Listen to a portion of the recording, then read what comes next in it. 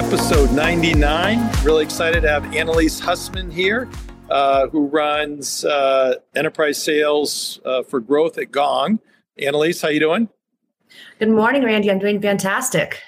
Excellent. Well, thanks for joining us. You're in, I think, Incline Village, Nevada, and I'm in New York City. So two probably very different places. I think I'd much rather be there with you. And my Wi-Fi was bad in my room, so I'm literally in a corner of a restaurant that has much better Wi-Fi. So it's worked so far. So hopefully we'll continue. So we're also sponsored today by Alexander Group, who I know Annalise has had some experience with. We can talk about that later. But they're a sponsor of the sales community, and for I'd say a bunch of my hardcore CRO friends who are really hard to please. Alexander Group does a lot of great help around go-to-market, a whole bunch of different kind of go-to-market areas around compensation, around channel. And I kind of consider them, if it's okay to say, a kind of blue-collar or scrappy version of McKinsey or Bain. So I say that in a very kind, loving, and respectful way. Hopefully that goes across okay.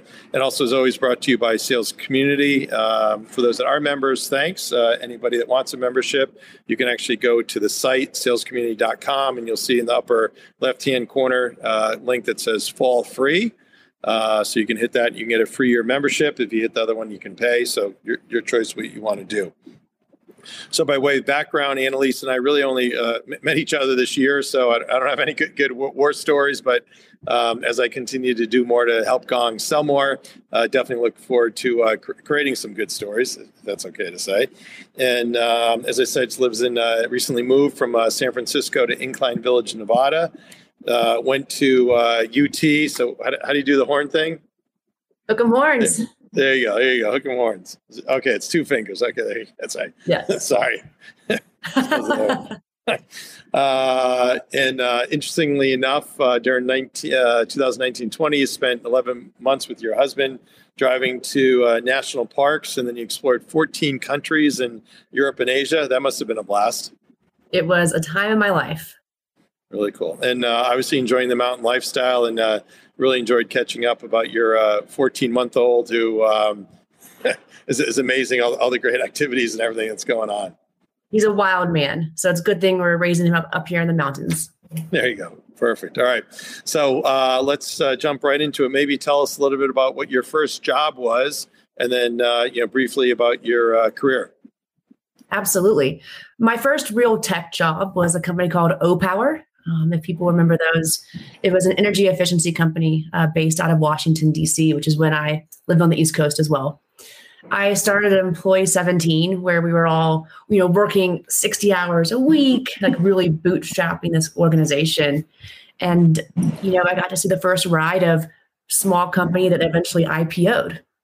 And of course, in my mind, I thought, oh, great, all tech companies are going to happens all the time. Oh, yeah. It'll be this easy. But needless to say, that gave me the bug, and why I've stayed in tech ever since. Awesome. And then what out from there? From there, I moved out west to San Francisco. I spent the last 10 years in the Bay, and have always stayed in B2B SaaS companies during that fast growth stage. So spent some time at Yammer prior to the Microsoft acquisition. Spent time at AdRoll when we were going from 100 employees to, a global footprint. Went really small after that to a company called Mode Analytics, and helped to build them from the ground up. And then that led me into my year-long sabbatical. There you go. Awesome. And it's been a great ride with Gong so far, right? Couldn't have picked a better place to return back to. Awesome. So maybe tell us a little bit more about Gong. You bet. So from the beginning, I think we were talking about this a little bit earlier, Randy. Just kind of my phrase of Gong and how I see it today in my day-to-day life as a go-to-market leader, which is I literally will never go to market without it again. And I know I drank the champagne. I'm a sales leader there. But what we do is we provide reality into your business so you can make better decisions. So do you want to actually walk people through Gong a little bit, or should we assume everyone knows high level. Yeah, no, I don't think that. I mean, one thing I found really fascinating was when you're doing your reviews with your sales team. The old days you'd have to ask them all the detailed questions, but because they're using Gong, you're coming to the meeting knowing who the decision maker is, who they met with, where they're at, what's the value prop, what's the timing on the order, kind of all that. So then it's really able to bring the discussion and have you add a lot more value kind of going forward, versus kind of looking in the mirror. Exactly. I mean, no sales leader wants to go into a one-on-one and play 20 questions and ask all of those mundane questions. And no rep wants to be asking those questions either. And so what Gong will do is we'll aggregate all that information in one spot. So me as a sales leader, I can come prepared to my one-on-ones and my deal reviews and spend that hour I have with my manager or a rep really thinking strategically, moving the deal forward, talking about how we're going to win more business. Not playing 20 questions around who is the decision maker, are you actually at power, are you multi-threaded, et cetera. And so I think that's just the power of Gong, is being able to bring all of that reality into one platform. Yeah, that's great. And then maybe talk a little bit around the kind of, it's not just manually having to go listen, but there's also some kind of AI that comes involved in terms of coaching and recap and highlights and things like that too, right? 100%. So the first important piece, though, is we are aggregating all those data streams, whether it's email, video, conference calls, soon to be through our Gong Collective, things like DocuSign information, the full picture of the reality. And then where I think what really sets Gong apart is our AI goes on top of it, and we'll start providing you with actionable insights to be running your business better and making better decisions. That's great. Any, is there a favorite customer story? I know there's lots of great customer stories, but any one in particular? I think that the ones that always really resonate with me is when you're talking to another sales leader who will tell you, Annalise, this has legitimately made my life better. Like I can now, I have a command over my business I never had before. I'm making more money. And it's all those like really small personal levers of how Gong is just changing their day-to-day operations. And those are the best customer stories, because it's not about some big splashy win or, us all going to President's Club because of the deal we closed, but it's how we're helping our customers in their daily lives. That's great. And then if you were talking to a recruit, what would you say in terms of why Gong, why the culture is special? Sure. The culture is really special, and I know that sounds so silly to say, but I think it's everyone here just really loves, first and foremost, the platform we're selling. And when you really believe in the platform and when you really believe in what we're going to market with, that comes through in your day-to-day. And so I think that is like the basis of like what a great culture can be, is we all love to be here. We love to sell this platform. And that's invaluable, because I think we've all probably in our previous lives, Randy, have sold something we didn't quite believe in or quite get behind. Yeah. Or maybe I'm the only one. Or it didn't work, maybe. Or it didn't work. Or you're worried about like, how long is it going to show time to value? Or is it going to get set up properly? Yeah. Time to fail. Time to fail. There you go. And so I think that's just like a great part of the culture. And then I can go deeper into the other things that make Gong special, but it's just a really incredible group of people who are living our operating principles day in and day out. That's great. And they're called Gongsters, right? Correct. We're Gongsters. There you go. Awesome. Love it. Love it. I got to spend some time a couple of weeks ago during Dreamforce with Meet, who's definitely an impressive CEO, very authentic. And I was actually, we're doing a call with, I'm trying to remember who it was, but there's an it was a exec at a very large tech company that I know. And I was just happened to be saying, I just went with the Meet, very impressive. And he literally was walking by and I'm like, Amy, come here. I'm going to introduce you to blah, blah, blah. And yeah, so it's like, it worked out so well. But anyway, so then this moving off of Gong. So we've got kind of two title topics. One is diversity best practices, and the other one is women in sales. So certainly both very, very hot topics these days. So when you think about diversity best practices, obviously there's a lot, but kind of what comes to mind for you? And actually, before you go, sorry. So I always forget to say, so anybody that is listening or watching, you can see us, you can hear us. We can't see you, but feel free to post any comments or any questions at all. And Tucker behind the scenes, as always, will do a great job of pulling those up. So anyway, so Annalise, back to you. So thinking about diversity best practices. Absolutely. I think that first and foremost, you have to have a strategy and you have to be thoughtful about what you're trying to solve for. I mean, coming up in the tech world as a woman in sales, like especially my first job in energy efficiency, there weren't very many other women in that field. And so I think from like an early age, this has been something that's been really important to me to make sure that I can have an impact on. And so when you're thinking about diversity and what are the best practices, again, it's have a strategy, be thoughtful about it, and understand it's going to be really hard to execute on it. Building a diverse team, building a team with underrepresented groups through and through, it's not an easy thing to do. And so I think you also need to make sure that you're dedicated to it as well.